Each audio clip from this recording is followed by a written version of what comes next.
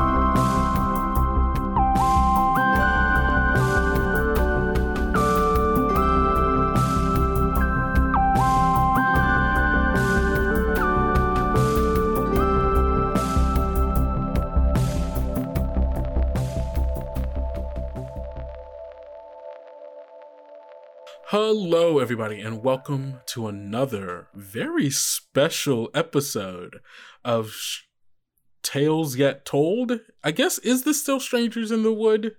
I would say so, because it's in the same world. Yeah. I'm just trying to imagine when I title this episode, is it going to be Strangers in the Wood something, or is it going to be a different title? I don't know. Yeah. Although maybe all of the tales that we will tell are in the same world. Ooh, shh. Don't spoil it. Ooh. Big tales yet told, not cinematic. Podcastic. Auditory universe. The auditory universe of Tales Yet Told. I feel like if we're a couple of years down the line and we find a way to tie it all together, that would be amazing. If we could do it, that would be pretty amazing.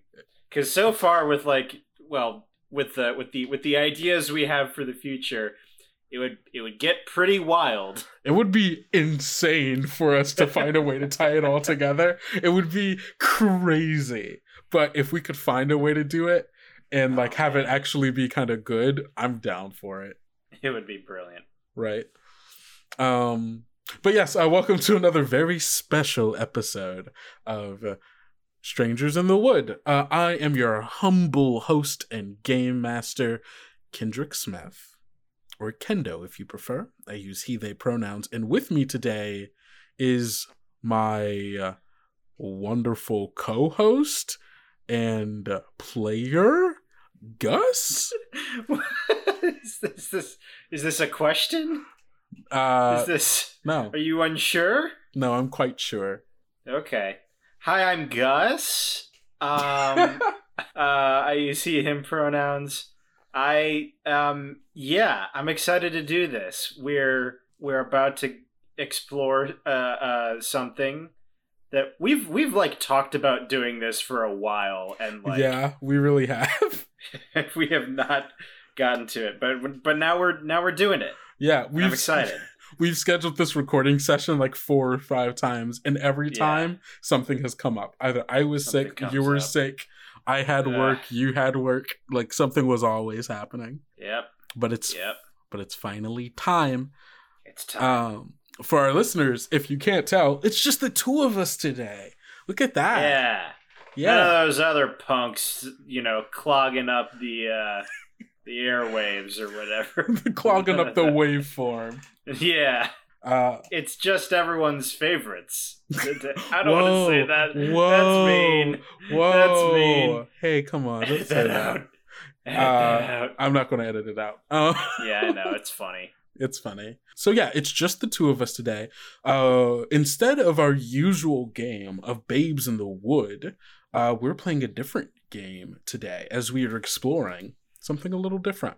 Still taking place in the same world as Strangers in the Wood, taking place in the Sublime. We are today kind of narrowing our kind of focus on something that has happened in the past. More specifically, Walter's past. Whoa. Yeah, I think they probably could have guessed that, given that I'm here. And, Okay, well, I'm just trying to be a good host. But yeah, so today we're going to be exploring a bit of the history of Walter. More specifically, the history of Walter's transformation and his time at the Sublime School for Lost Children. Yeah, as Gus said, this is something that you and I have, talked about off mic, quite a bit to a certain degree, trying to figure out, who Walter is, where he came from, what his experience was like. But I think to a certain degree, we've still always been kind of vague about certain things, where we've just kind of left it open because we weren't quite sure how certain things worked or what certain things were like. Yeah, and I want us to use this time to be able to make more specifics, and being able to like see that narrative play out through us engaging in a new game, a game that is very specifically kind of about transformation in a way. Yeah. So the game that we are playing is Abnormal by Avery Alder, wonderful game designer. I'm sure most people have heard of their work. The Quiet Year, Dream Askew, Monster Hearts 2, Variations on Your Body. So amazing work. A wonderful game designer. Very thoughtful in her approach on game design and like the kinds of games that she makes. So I'm very excited to play this, really.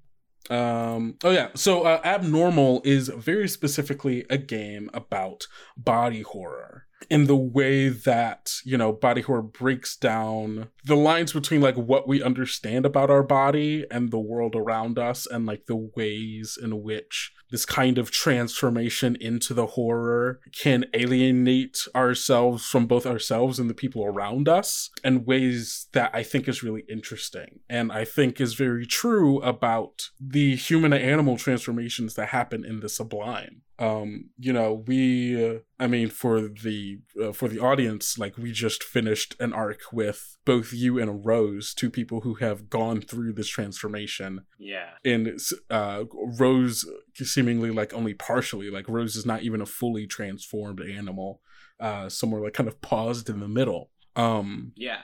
And like you and I have talked about like what like that is like, and like the kind of horror behind that, and I'm really excited about us exploring the moments in which these things are happening. Yeah, I think in that last arc we got a lot of Walter being very empathetic towards Rose, and I think this will give us a good chance to really get into why he sort of feels that level of empathy. Yeah, no, for sure, and I especially think it'll give us a little bit of insight into maybe why Rose acts in the way that she does.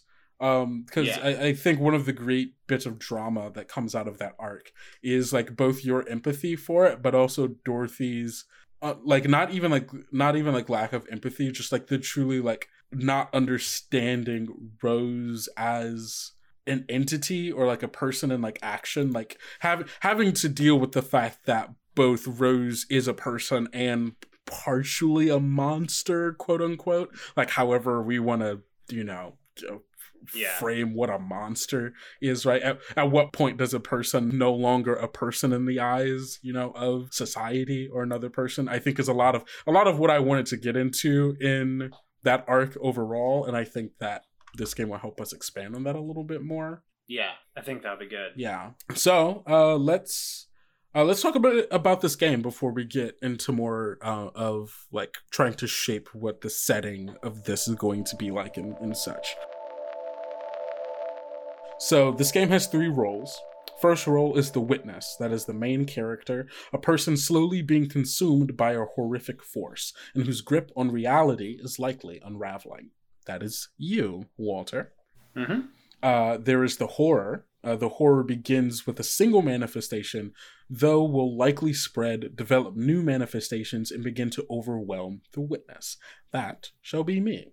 You've always been the horror in my mind, Kendo. Yeah, aw, thank you. I try to live up to it. And then the third role is the support role. The support are people in the witness's life who will help them maintain a grip on reality. And so with these three roles, we are playing with 2 players. This is a game that can either be played 1 player or 1 to 3 players. With 2 players, the first player takes on the role of the witness. The second player takes on the role of the horror. And the 2 players share the support role, trading off on being the support player based on whatever makes sense at the time. So we'll be able to, kind of figure out, who is best to play who, as we get into the game.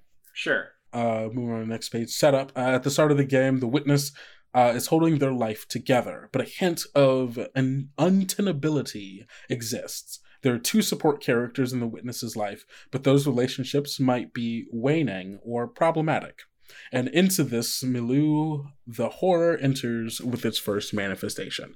The witness player starts by picking 2 facets of the witness's life to describe out of work life, sex life, which we probably won't do because Walter is a minor. Yeah. Home life and social life. And then for each of those selected facets, you're going to choose 2 descriptors below that describe it and tell me about it. And then, there's a list of things here that those facets could be. It could be monotonous, unprecedented, satisfying, strained, rich, vulgar, esteemed, timid, or temporary. And I imagine you can also, come up with your own words, ways to describe things if you would like. Yeah.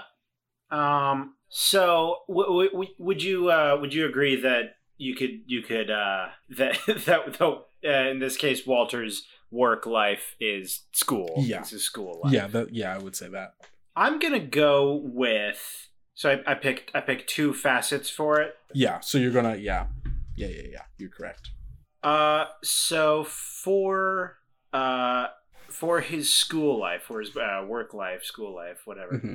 I'm going to do monotonous. Fair. And strained. Okay. And then what's the second one? I'm gonna go with his social life. Ooh, okay. And I think I want to do timid. Timid. And unprecedented. Interesting. Okay. Cool. Let's expand on this a little bit because I'm interested in the descriptors you chose. So let's start off with work and school life. I guess in general, this is a thing that I have only kind of thought about, and I'm really interested on your take on this. What do you think school life is? What do you think the school day consists of at the Sublime School for Lost Children? I imagine there's a good chunk of it that is just normal school. Okay. That is that is math and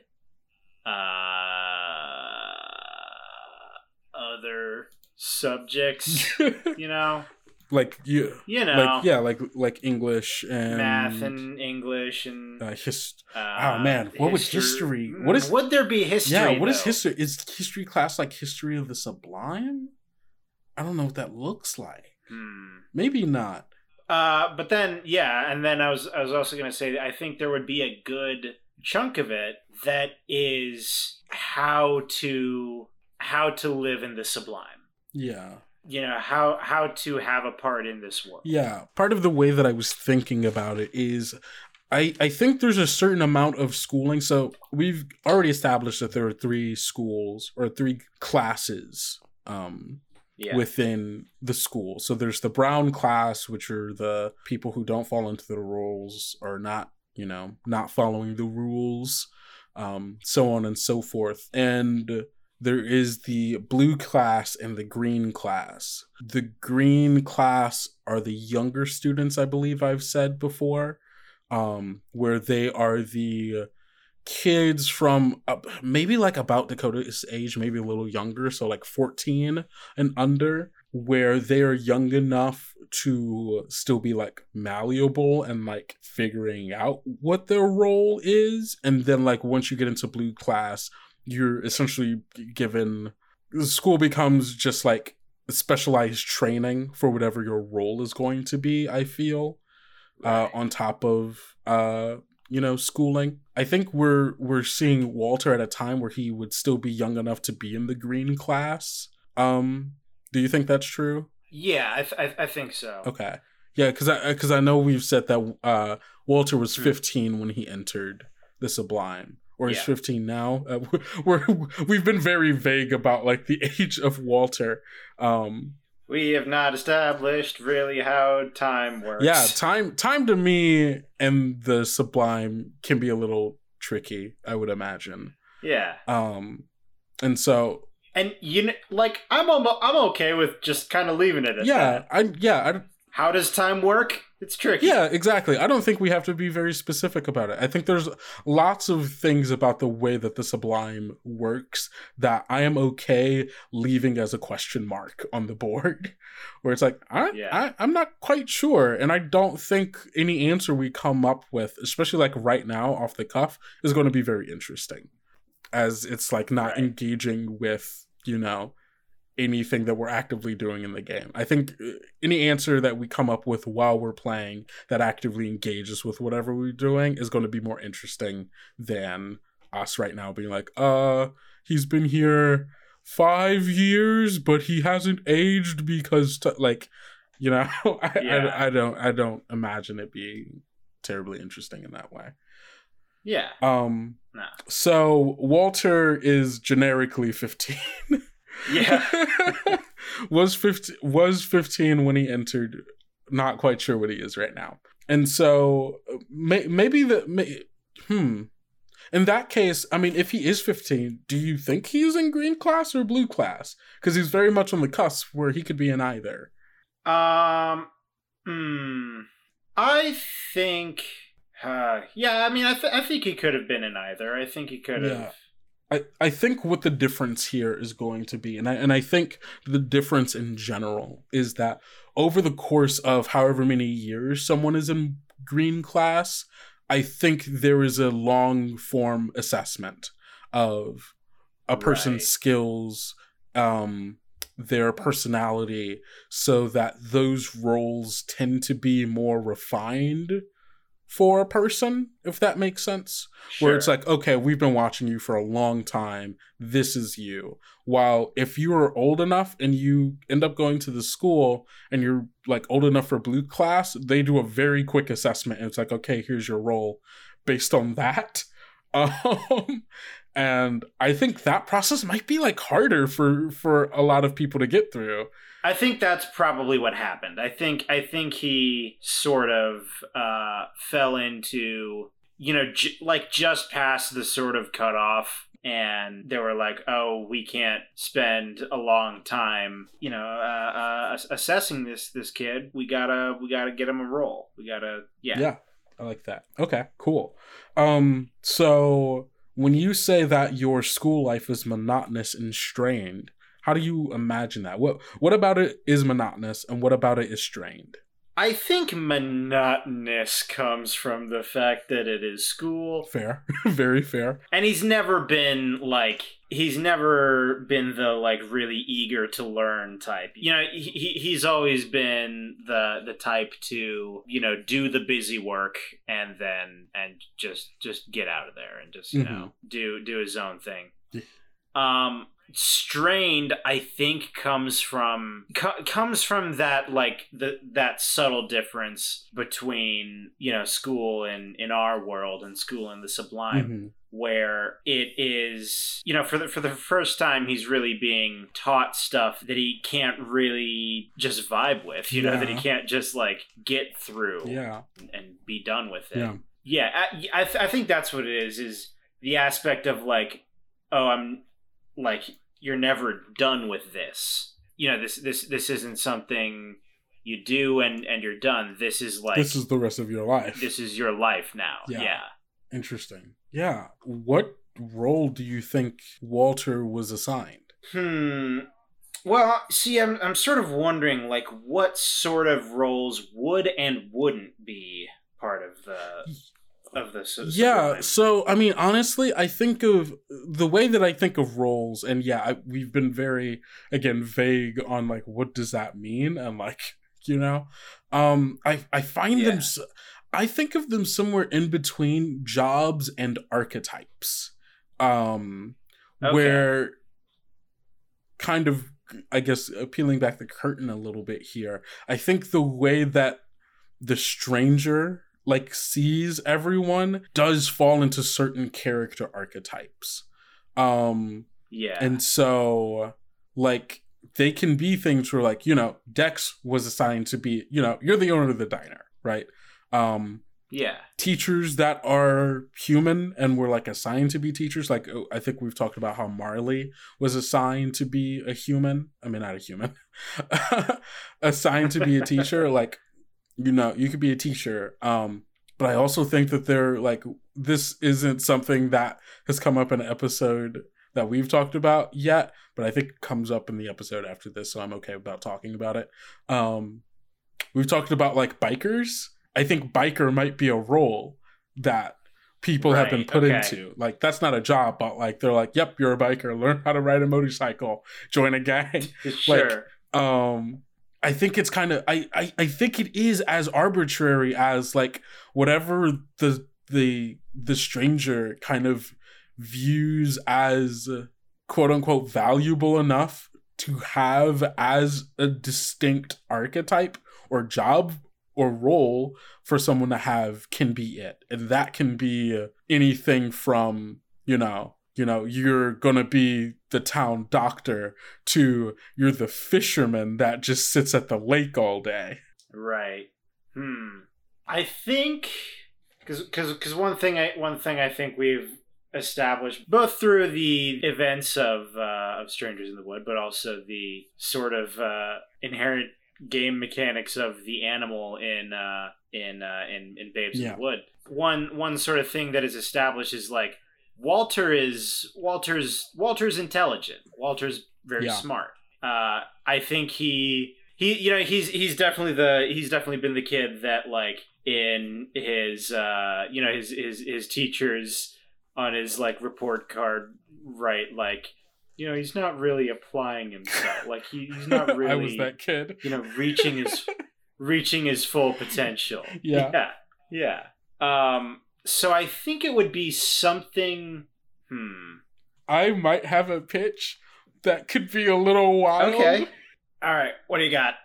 What if Walter's assigned role, was principal? Ooh.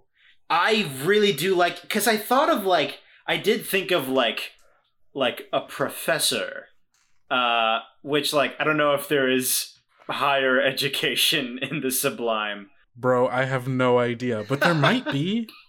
But I do like principal a lot. I think that sort of fulfills the same kind of archetype. Right? And I think it kind of plays on the tension between you and Albert. Oh, that's so good. Because, like, if that's the case, like, there's a certain amount of Albert grooming you for his job. Yeah. And, like, I think the implications of, like, what is it? 'Cause, like, having established, like, Albert is an animal person, distinct from a person turned into an animal. Yeah. Meaning that, like, to a certain degree, like, Albert is specifically made for this role. And for there to, like, the implications of, we made, like, the perfect person for this role, but I don't want that perfect person. I want like a real person to be in that role. Like, I think the implications of that is interesting. Yeah. And then also just like the way that it plays. Like, I don't know. I mean, is that as specific as like the role is the principal of the Sublime School for Lost Children, or is it a different school? I don't know. Yeah. What do you think is more interesting? like, because my initial thought is like it would be interesting to have, you know, Albert basically training his replacement. Mm-hmm. But like, I don't even know, like, if he's the perfect principal, I don't even know if that would even be a dynamic that would come up. Like, if it would even be. Yeah, I don't even know if it is that he is the perfect principal. He is someone who's made for this job, so theoretically he should be. But like, we've seen Albert, he's obviously not the perfect principal. Otherwise, there would be no one who fails. True.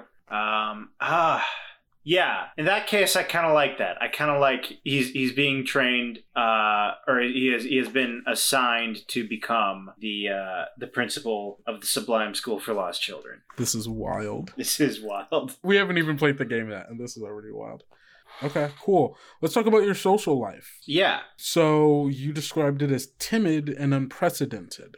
Expand on that, please. I will. I think timid is kind of Walter is timid, like toward and I think this is sort of how he was with his classmates in the real world. Even more so now, he's like, you know, he's in a new environment, surrounded by new people, and like, moreover, like people that he doesn't understand, people that are very different from how people were in his world, and he is not going to be extremely outgoing towards these people. I think unprecedented comes both from like, this is a completely different kind of person he's around, but also like, I think people are coming to him. Interesting. I think. Like, do people know that that's your role? That you're supposed to, that like you're being groomed to be the principal? I don't think it's like, you know, I don't think it's like announced, but it's not a secret either. Right. Like, it's like you have like your specialized classes that only you go to. Yeah. Like, most people at least have like a handful of people who with the same roles, but it's like you get to go to the special class that Principal Albert personally teaches. Yeah. That's pretty wild. This is really interesting. I think this also paints a really interesting dynamic between not just like you and Albert, because like obviously, right, but like between you and the stranger. Yeah. Because I think there's like, we have very well established there to be some kind of like intellectual rivalry. Yeah. Between you and the stranger. But like, even it seems like for this to be true, that means even early on, there's a certain amount of respect. Mm-hmm. Right? I mean, I don't know if respect is the word here, because I truly don't know if we can frame any interaction or like any belief of another person that the stranger has as respect. But like, I feel like this is the closest we come, right? It's acknowledgement. It's he is. Yeah. This person has a quality that is noteworthy. Absolutely. That's really interesting. And I don't think Walter's like the only example of that happening. I think like, yeah, no, you know, you get other sort of qualities of people that come into the Sublime, where the stranger is probably like, oh, that person's very very kind, or that person's very strong. That person's like buff as hell, whatever. There definitely have to be like other specialized roles that very few people get. Yeah. That in their very nature like imply a certain amount of acknowledgement. Yeah. Right? Like to get the role of the sheriff, like, right? Like you are like Edward, Edgar, God, rest in peace, Edgar. Not rest in peace, Edgar. See, this is my fault. Rest in peace, Hall Monitor, who is Edward. Yes. Got it. Yes. Edgar, the sheriff. But for Edgar to like get the job of the sheriff, like that's a specifically specialized, like, not like that is a position that has authority over other people in a world that is completely controlled by one person, where like that person is being like, yes, you can also have authority in this world. And I think the principal is another one of those positions, especially the principal of this school that's like in charge of brainwashing kids. Like, there's no easy way, there's like no like sugarcoating it, right? Yeah. That it is a school to brainwash young minds into being complacent and living in a world that they are being forced to do what a fascist leader tells them to do. Yeah. So yeah, I think that's really interesting. And so, like, unprecedented, when you were saying that people were coming up to you, do you think it's because of that, or just like in general, the people interacted with Walter strangely?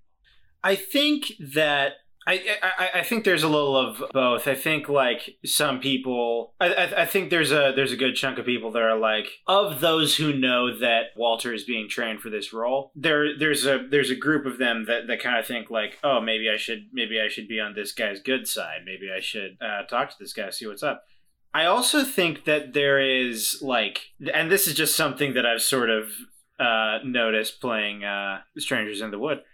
There is a sort of there's a sort of inherent friendliness that permeates the sublime. I get the feeling that in many cases it is quite manufactured, but in other cases not. But I think because of that, I think like some people like go up to Walter and just be like, "Hi, I'm so and so. Want to be friends?" Yeah, I could totally see that. Especially like if you're like in the blue class, and like some people might just have that role, right? Yeah. Of like being the friendly person. Yeah. Being the person who goes around, like being the Ned Flanders of wherever they are. Like being the like, howdly diddly, like how are you today? Like that might be their role. Yeah. Which is interesting to think about. So yeah, I could totally see that. Awesome. We spent a lot of time on this, but that's fine. I think this is interesting. Yeah. Interesting stuff. So next thing on here is to name your character. We already know the name of your character. Walter. It says describe them briefly. Do you want to describe what human Walter looks like? We have an image of what. Yeah, we do. We'll probably release it the same day that this episode comes out. Do you want to, can you describe him for me? Yeah. I have actually scrolled back in our private messages to see what I sent you for this.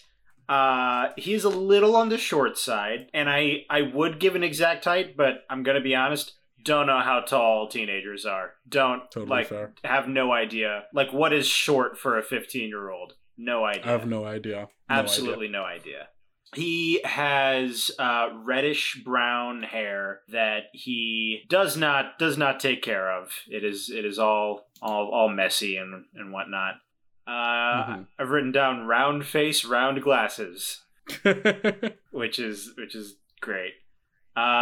He is typically just always slouching. In fact, maybe he's not even short. Maybe he's average. He's just got bad posture and just has bad posture like all the time. He just needs to stand up a little. Yeah, just needs to stand up a little. I wrote that he's usually wearing a jean jacket, but he's probably not, because he's probably wearing a school uniform. That's fair. And that's Walter. That's Walter. You all will be able to see an image of Walter on our Twitter. Go ahead and follow at Tales Yet Told. We'll probably also release it on the Instagram. That's also Tales Yet Told. Go follow those. Just a quick plug. Yeah. Awesome. Cool. So next we have the support characters. So you're going to get 2 of these. It says the support player. We're kind of splitting up these roles. So like you can create one and I can create one, or do you want to create both of them? I think it would be cool for each of us to create one. Okay, cool. So for each of these support characters, we're going to choose 2 of the descriptors from below and describe them or their relationship to the witness. So the descriptors we have are quiet, tired, X, which I think is funny. Yeah. Also gorgeous, unseeing, domineering, sympathetic, needy, strong, frenetic, kind, and connected. All of these are really interesting. Yeah. And so yeah, we can so mechanically the way that these are going to work, and we'll get into that a little bit more later, but essentially these are going to be characters that help you deal with your oncoming the oncoming horror, right? They like help ground you back into reality, back into the things that you care about, back into being present with your body and like kind of understanding it. But they are also at risk of being tainted by the horror through being in contact with you and trying to do that. So these are people that at one point or another, you may either actively call on them for help, or they may notice you need help and then like come to you to help. But in doing so, they are putting themselves at risk of being corrupted by your presence and by the horror, more specifically by the horror's presence within you. Okay. Cool. Do you want to go first? I don't have an idea yet. Because my first idea was actually I was going to do the bus driver, but I think we've seen her to a degree where it's like, if she gets corrupted, I don't know what that looks like. Like, I don't know how to portray her in a way that is quote unquote uncorrupted, for that if she does get corrupted, the way we see her is the corrupted version of that. Like, I don't know what that looks like. So I think I'm more interested in creating new things here. Yeah. I almost think because I mean, and I don't know how much this lines up with sort of how we've established that this transformation works. Yeah. But like ability to be corrupted by it. You know, I mean, we've been hanging out with Marley a bunch, and like, you know, Dorothy and Dakota haven't started to turn yet. Well, okay. The way in which they are vulnerable is by like being open with you, and like kind of like your openness in return kind of corrupting them in a way, and in the way that I'm imagining it, at least the way that this transformation in the Sublime works, I think part of it is a very physical thing, right? Because there is the physical transformation, and through what method it is incited, I think is still a little vague. I have some ideas, but I think a lot of it is also mental, in the way in which one interacts with the Sublime. Because like how we kind of talked about, like people who end up in the Brown class end up going through this transformation. And I don't think it's like I truly don't think it's like hey, you're in the Brown class, here's a shot, and they like inject you with, you know, a virus that like turns you into an animal. I think there's something very like baked into how the Sublime works, and maybe even the school, that like the moment you are assigned being in the Brown class, it has happened, right? And a part of that is like, I mean, you may be assigned to the Brown class and not even know it yet, right? Where it's like you're already going down that rabbit hole, and like Principal Albert needs to have a talk with you, but it's already happened, right? And so and a lot of that goes with, you know, the way you act, the way you think, the way that you interact with people. All of that is going to be taken into account by the powers that be that are watching.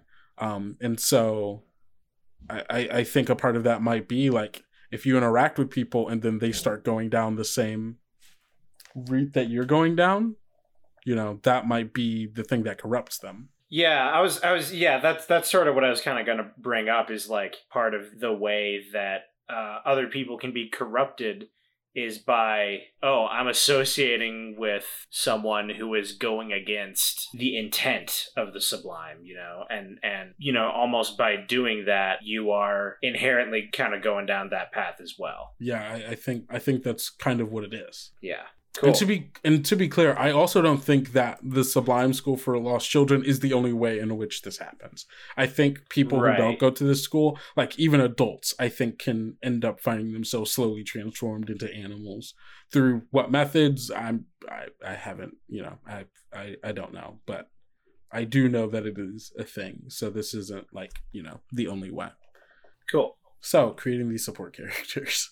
Yeah. I'm thinking I have a suspicion that the one that you're gonna make is gonna be another student. Yeah.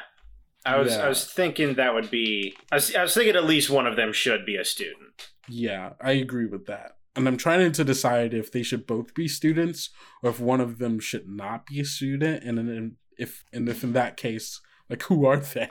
It could be interesting to, we have these descriptors here. It could be interesting to, like, very, very intentionally create two students who are in these. I think I like that. I think the only other thing that I could think of that could be interesting is like another staff member, but like, I don't know about that. The other one I was going to say is maybe because was Walter assigned a home and a family, or do you think that if you come old enough, they're like, just live in the dorms until you. There's a certain element of like, we're not gonna assign you a family for the short amount of time it's gonna take you to come into your role. I agree. So maybe it is just two students, because I think a faculty member might be interesting, but I'm not sure. Like, it can't be Albert. I feel like it can't be Albert. Yeah, there's no way Albert isn't offering support in this way. Like, if Albert does not care if the horror overtakes you or not.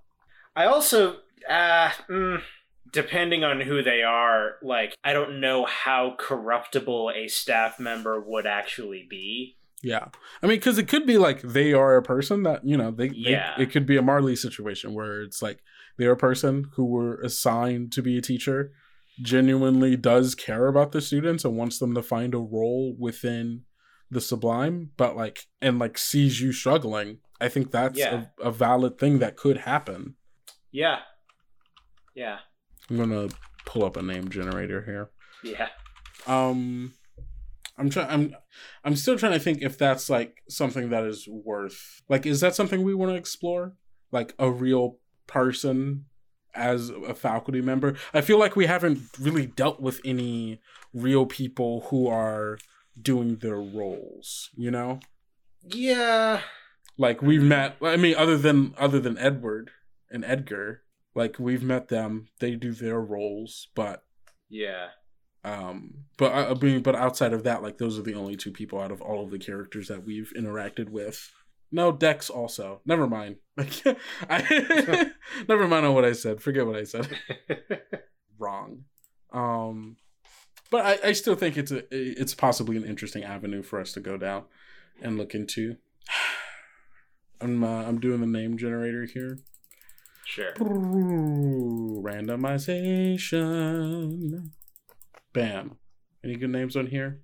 Gabe Williamson, Bryn Parker, Morgan Collins, Shay Chase, Bryn Simmons, Tanner. Does it actually say Tanner? Yes, it does. That's really funny. Kai Stanley, Marley Ryan, Blake McCarthy, Cameron. I did just have this thought, and like, maybe depending on how it goes, it could explain this. But like, if Walter had a support system at this school that was a staff member, I feel like that might have been someone he would have like looked for while he was like in the school. Yeah, cool. So yeah, so would you? Okay, I like that idea. So we can do one student and then one staff member. Well, the problem with that is I'm saying like during Strangers in the Wood while oh, I get you. If there was, while they were there, if there was someone that he like trusted, and I don't know if he necessarily needs to trust the person, but like, it kind of feels like he might have looked out for them. Yeah. And we don't want to go into it being like, well, that's a person that gets corrupted that we already know is off the table. Right. Yeah. I see what you're saying. What if it's Miss Jackson? Huh. No, she's already a parrot person.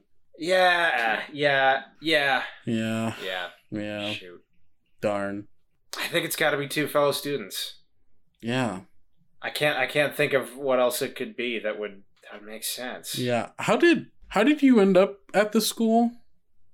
Did Edgar bring you here?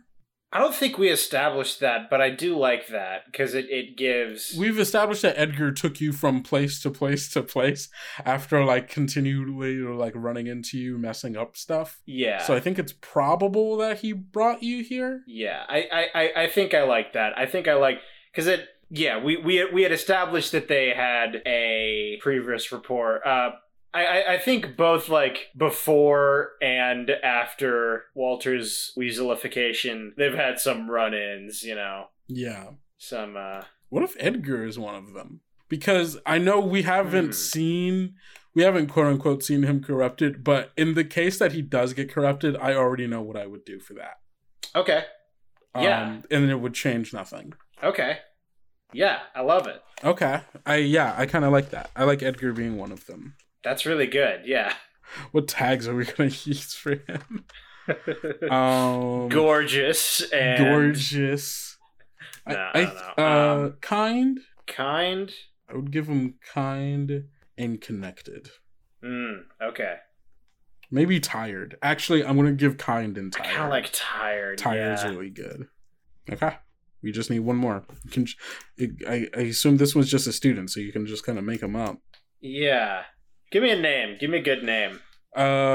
Male, female, or neutral? I don't care. I don't think we've had a lot of young male character. You are the only young male character we've actually ever dealt with. So let's do... Yeah, okay.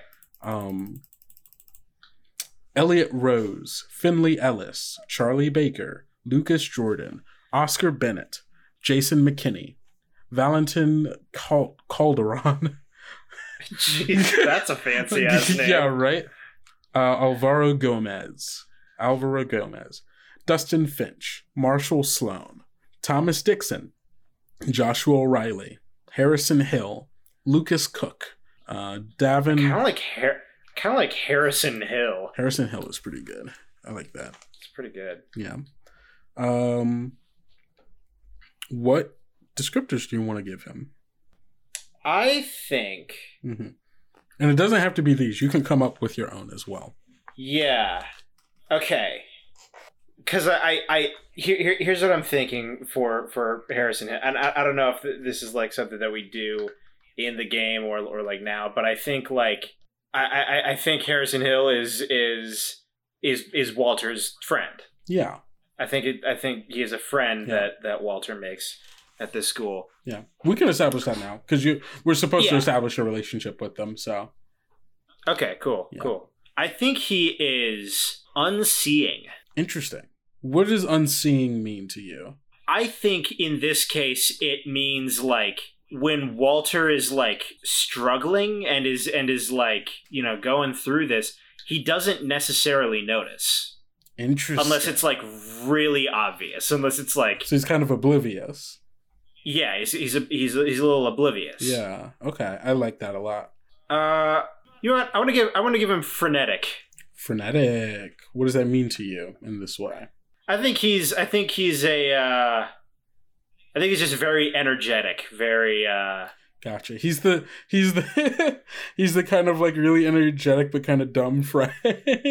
Yeah, exactly. Got it. I like that. Really hyped to do everything, but doesn't see how much of a problem they are. I like that a lot. So we finally got through that. Only took us like 20 minutes. Totally fine. This might just get split up into 2 episodes, which is also fine. Yeah. So the first manifestation. The horror player now creates an initial manifestation for the horror. They do this by choosing 2 of the descriptors below. Don't describe the manifestation just yet. That'll happen when it first emerges in the second scene of the game. For now, awesome. Just choose its descriptors and begin brainstorming on what that means. While body horror frequently features manifestations that occur within the body of the witness, this need not be the case with each manifestation you introduce over the course of the game. Consider some shadowy external phenomena. So for the listeners, my choices here for descriptors are metallic, meaty, voiced, puckered, attuned, non-spatial, shadowy, secreted, gummy, religious. Wait, that's secreted. Secreted. That makes more sense. Secreted, gummy, religious, hungry, beautiful, writhing, spiny, liminal, and bloody.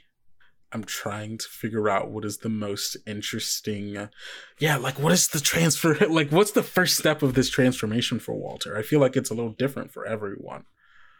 If you can work the religious tag in there, I would be so fascinated. Yeah, right? Like, what is that? Okay. Now that you say that, now I'm really interested in finding a way to make that work. There's no way you could get that to work. I cannot. I don't know, man. He's turning into a weasel. Let me Google famous biblical weasels. Oh, hey, and nothing came up. I think. Well, so here's the thing. The transformation isn't always physical, right? Sometimes it's like. Right. Have you seen Videodrome? No. So like one of that is like that's one of the things that on the like first page of the game it says like it has a filmography section. Yeah, I watched it not terribly long ago, kind of in preparation of this game. And there's a lot of non-physical parts of the transfer of the horror manifesting for the main character, where it's like a lot of it's like the television being real weird and like showing images of stuff. Like that's like non-physical. Like for this, like this would probably be voiced and maybe I don't know, metallic, because it, deals in that.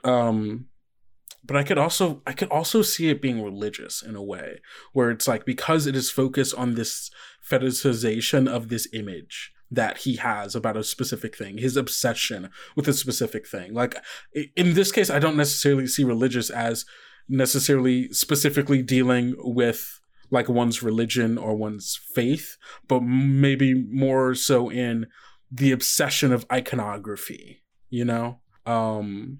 And that may not necessarily be in the original intent of this game, but I think for this, like, I think a lot of this game is like, we have very limited descriptors here. So like in whatever way we decide to interpret some things is gonna, be more interesting than just doing it by letter of whatever the fuck it is, Right.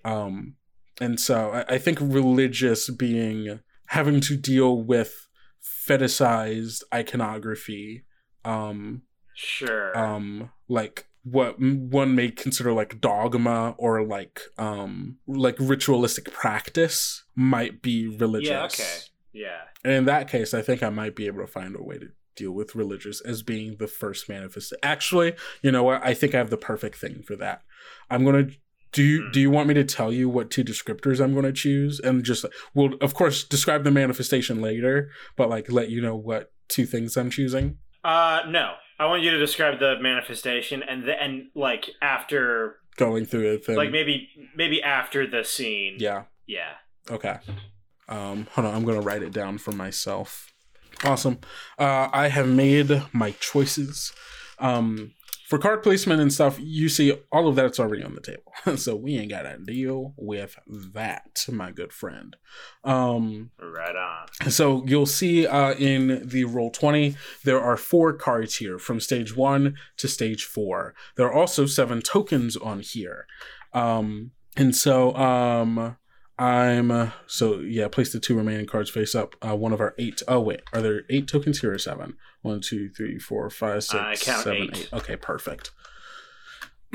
And place it 0 spot on the fragments reclaimed rack. Okay, that's exactly what I did. So this game is structured like this. It's going to alternate turns between the witness turns, in which the witness tries to keep their life together, and the horror turns, in which the horror tries to extend its reach. Most turns involve a short scene being played out. The horror is going to evolve over 4 stages: awaken, spread, overwhelm, and normalize. And as it evolves, fragments are going to build up on each of the 4 stage cards. There are 2 endgame triggers that cause the horror, me, to win. The first is being utterly consumed. That's when I have 7 fragments upon the card. So as soon as I get 7 fragments on the cards overall, I win. And that means you're utterly consumed by the horror. The other way is if I get 2 fragments on the normalized stage card, then you are permanently entwined with the horror. And the witness may be able to stave off the horror and reclaim their life by slowly realizing the underlying causes and points of infection that the horror has latched onto. This is represented by a third possible endgame, which is life reclaimed. That is when you have reclaimed 4 of the fragments. So essentially, to kind of very quickly summarize what happens on my turn, at the start of my turn, I'm going to roll a 4-sided die. If the die is matches one of the already unlocked stages, so let's say I have 1 unlocked, if I roll the 4-sided die and it hits a 1, I add a fragment to that card and then I follow the instructions on the card and frame a scene. If the die face matches the next stage, so if I have 1 unlocked and I roll a 2, stage 2 is now unlocked. The player turns the card face up, I put a fragment on it, and we follow the instructions, so on and so forth. If a card already has 3 fragments on it, so let's say, I roll 2 more times after that, and now it has 3 cards, 3 fragments on it, and then I roll it a 4th time, and I also get 2. Instead of putting another fragment on it, I instead unlock the next stage in the sequence. So I would unlock stage 3. And if the stage doesn't match any stage, if I have 1 and 2 unlocked and I roll a 4, then I still unlock the next stage, but I don't put any fragments on it. And I also don't get a scene. And so my turn is over. So I will be unlocking stages probably very quickly, but chances are I will be doing a lot of scenes that are in earlier stages. Right. Or even I may have stages 1, 2, and 3 unlocked, but I keep rolling a 1 or a 2, so I'm doing those scenes rather than a stage 3 scene, if that makes sense. Yeah. Reading just straight from the book here, there's a concept of play that is important to grasp for the game called bleed, where bleed refers to moments where the players begin to sincerely feel emotions for their character moments. Moments when thoughts and feelings bleed between 2 entities. And I mention it here in order to say normalized scenes will likely erode the bleed that has been established between a player and a character, and this is by design. I don't know if that's going to happen for us because we have already played Walter, and this is also going to be a thing that you and I are going to talk about of what these end games necessarily mean, because we know that Walter transforms. And so I think the horror here is partially the transformation, but it might be something else. And that's something that we can talk about, because the ending of this game will change very little about everything that has already happened. Everything is we are not retconning some. I mean, we might be, but in a way that I will explain. Everything will continue to make sense. We're not changing anything fundamentally about who Walter is as a person, I don't think. Yeah. And so let's talk about these 3 end games. There is utterly consumed. That's when I get 7 fragments of the cards, possibly less, depending on what, if you have any infected people. If we get that one, together we're going to frame and narrate a scene where the witness is wholly and utterly consumed by the horror. This might involve permanent dissociation, physical digestion, demonic possession, or something equally catastrophic. Permanently entwined, if I get 2 fragments on the normalized card, you and the horror become permanently entwined, and the end game is triggered. Together, we're going to frame and narrate a scene about how the horror has integrated itself into the witness's life and body and remains there permanently. And this might involve begrudging symbiosis, oblivious parasitism, I believe. Yeah. Parasitism. A fusing of two trans-dimensional entities or something equally strange. And then Life Reclaimed is, you get your life back. The horror is somehow removed from you and you are allowed to progress as normal. And so I think the implications of these are interesting, especially because we know part of this horror is that you will be transforming into a weasel. Like, we know that. And we also know by the end of this, you do turn into a weasel. That is, at this point, non-negotiable. That's, And I'll give you my thoughts on what I think the three of these mean, and you can give me feedback and we can kind of workshop this. And this kind of goes back to a previous discussion that you and I have had that goes into one of Walter's fears about if this change being permanent, right? Yeah. So I think what this means is utterly consumed means this transformation is not done for Walter. Like, yeah, you're a weasel, but it can get worse. Like, you're still technically a person and have human thoughts right now. Those can go too. And I think the broader implications of that there are definitely people who have been utterly consumed, which also means a lot of the animals in this world were probably people at some point. Which is I mean, it is a thing that I have already thought of. Like, is a thing that I have already considered, like, the reality of this world. Yeah. Permanently entwined, I think for us, that means it's done. The transformation is done. You've become a weasel. It's not going to get worse. But I also think it means it can't get better. I think this means that whatever our end game for Strangers in the Wood is, there is no coming back for Walter. Walter is a weasel, and nothing will ever change that. Without some hugely world-changing thing. And Life Reclaimed, I think that means the transformation is done, but there is still a chance for Walter to return as a human. How do you feel about that? I like it. Okay. I like it. It is. It's a good. It is an incentive for me to want Life Reclaimed. Yeah. Or, if I'm like going for a certain ending for Walter, it's an incentive to want to work towards that ending. You know what? That's totally fair. You don't have to tell me because I don't, you don't have to tell me, but do you have an idea of what your idealized end for Walter is? I'll tell you that it is one of these three things. Like, It is my ideal ending for Walter is not what would happen with Utterly Consumed. Understandable. Okay. I understand. Yeah. I think other than that, do you have any questions? I don't think so. Okay. We open the game with the witness player framing a scene that takes place before the first manifestation reveals itself. Let this quick scene provide a glimpse at the witness's regular life prior to the invading presence of the horror. After the first scene is concluded, the horror player unlocks the first stage, Awaken, and places a fragment upon it. They follow the instructions on that card, framing a scene where the witness encounters the first manifestation while attempting to go about their life. The scene should reveal the witness's initial reaction. Is it disbelief, morbid curiosity, disgusted panic? Once these two scenes are completed, we're going to alternate between horror turns and witness turns, starting with the horror, until one of the three in-game conditions has been met.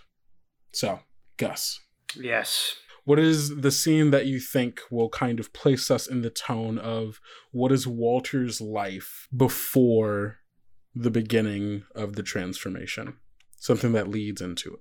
I think maybe the sort of moment we should explore here is because he's been in this he's been in the blue class, and we know that he is going to be put in the brown class. Yeah. And I think maybe the moment that we explore is maybe like, what was the last straw?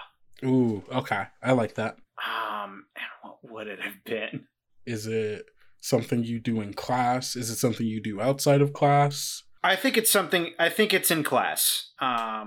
I think something that's interesting that we've kind of subtly established about Walter, or at least Walter's past, is that Walter's kind of was at least at some point kind of an asshole. Yeah. And I don't know if that's something that happens before the turn. Is that? I mean, I guess that's something we're going to explore, right? But like, yeah. Nah, Sorry. I think he's always been a little bit of an asshole. Like that did not come from turning into a weasel. Gotcha. So maybe this happens in his one-on-ones with Albert. Oh, okay. Maybe that's where this happens. Okay. I like that.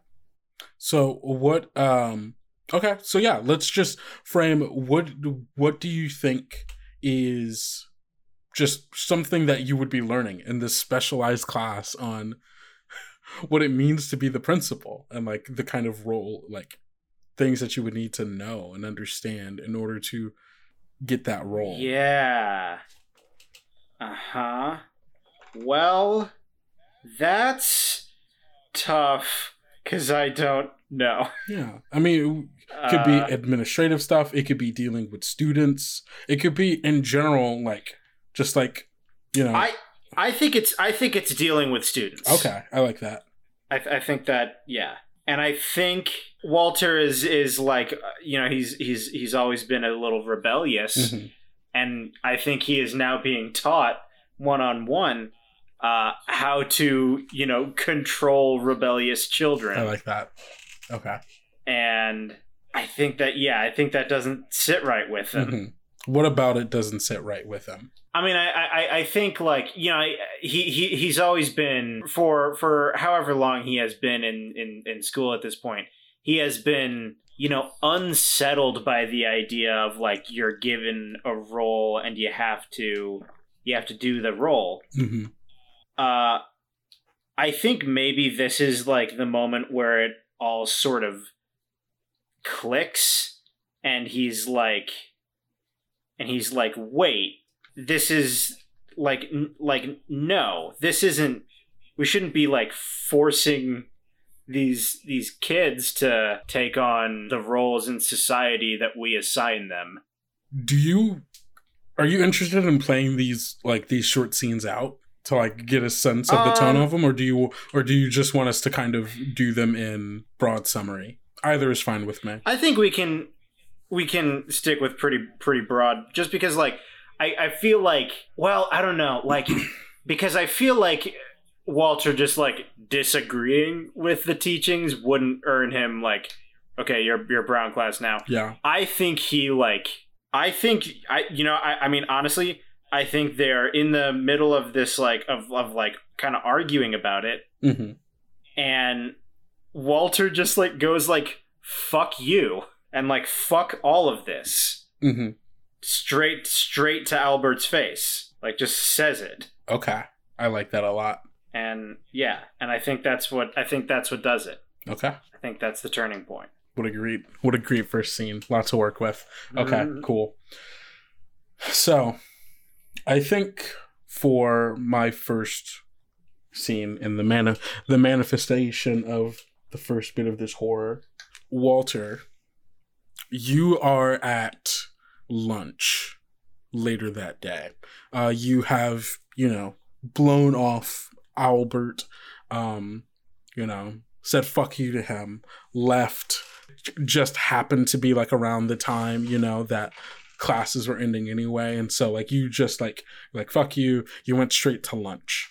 Yeah. At lunch you meet up with your friend Harrison. The two of you are in line to get to get food. You go on, you know, down the lunch line. It's a pretty, I'm imagining that the lunchroom in the school is pretty standard. It has the very typical sublime aesthetic of like vines and natural like flowers and flora and like shrubs like lining the walls and such. And like I'm imagining like the tables like aren't just like, you know, kind of cheap fake wood and like metal. It's like real hard oak wood growing out of the ground, and like all of like the, you know, lunch benches and stuff, like all natural stuff that is seemingly like growing out of this place. And the two of you are in line. You grab your trays. You're going down the line. The lunch workers are like putting food down. What do you think food is like here? I mean, I'm picturing the kind of generic like school lunch like stuff, mashed potatoes, peas, kind of deal. But not like gross. Mm-hmm. Just like, you know, kind of bland maybe, but like, you know, it's not disgusting. Yeah. As you are going down this line, you know, you go to the first person, they pour in some corn. You go to the next person, you know, they give you like some green beans. The next person, you know, mashed potatoes. And then you get to the person who's supposed to give you protein. And you're just like walking down the line with your tray and stand there and wait. And like there's this long pause where like they don't put anything down. I don't know. Are you like looking up at them as you're going down? Or are you like looking at your tray or like just talking with Harrison or... Yeah, I think he's looking at his tray and kind of talking with Harrison. Yeah. And not really paying much mind to anything that's going on until something different happens. Yeah. And I think that thing that's different is like there's a long wait. There's a long pause where there's normally the sound of like slapping of something like onto your plate, but that doesn't happen. When that happens, when he like notices that after however long it would take to really notice that, I think he looks up then. When you look up to see this person, it is not any of the lunch people you have seen before. In fact, it is not any person you have seen before. There's a degree to which you are not even sure if this is a person. Standing like in the space of where a lunch person should be is this large, shadowy figure, maybe about 6-7 feet tall, like towering over you and like everyone around you. And it is this like empty space where you can't see through this darkness. You can't see through this void. It's like literally there is something missing in the space in front of you. And it's a little shocking at first. Like, it's like, wait, like, there's like probably like a moment where you have to be like, what? Like, where you have to try to adjust your eyes to be like, okay, what is it I'm seeing? Have you ever seen those videos of like Vanta Black? You know? Yeah. It's very much like that. And you're kind of staring into it as you're like kind of like trying to get a sense of what this is. It opens. Like, this void opens in such a way, like within the nothing, an eye opens. This large, white, glossy eye opens and looks at you. And then a couple of more eyes open and all like around this like void, and like not like all of them like directionally facing at you, as if that this empty space takes up 3D space and like the eyes are around it, and like from the positions that they're in, like kind of move in the way to like side eye you in a way where all of the eyes are looking at you. What is Walter's reaction? I think he drops his tray. Mm-hmm.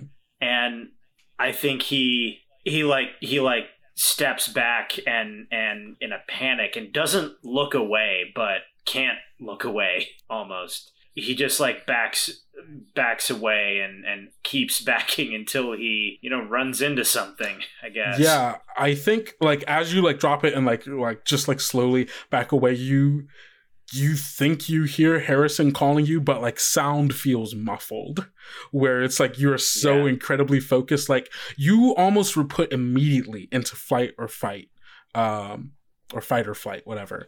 Your adrenaline starts pumping. There's something about seeing this entity that is deeply troubling and at the same time like awesome, in the like traditional sense of awesome, where it is full of awe, or I guess that would be awful, but you get what I'm saying, where it's like this is a tremendously affecting experience, but I don't know if Walter knows what to make of it, other than that it's incredibly impactful and terrifying in some way.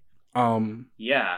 I think eventually you back into Principal Albert, who like came into the lunchroom to like see if he can find you and has like been calling you, but like you don't hear him because you're just so focused in on this thing, and you like back into him, and like I think that snaps you out of it, and you like turn to look at you, and he's like, Mr. Brookstone, you and I need to have a word in my office. I think Walter doesn't even say anything. I think he just nods. Okay. I think that's a good place to end that scene. Just so you know, the first manifestation I chose was religious and shadowy. Right. Yeah. Yeah, it is. Awesome.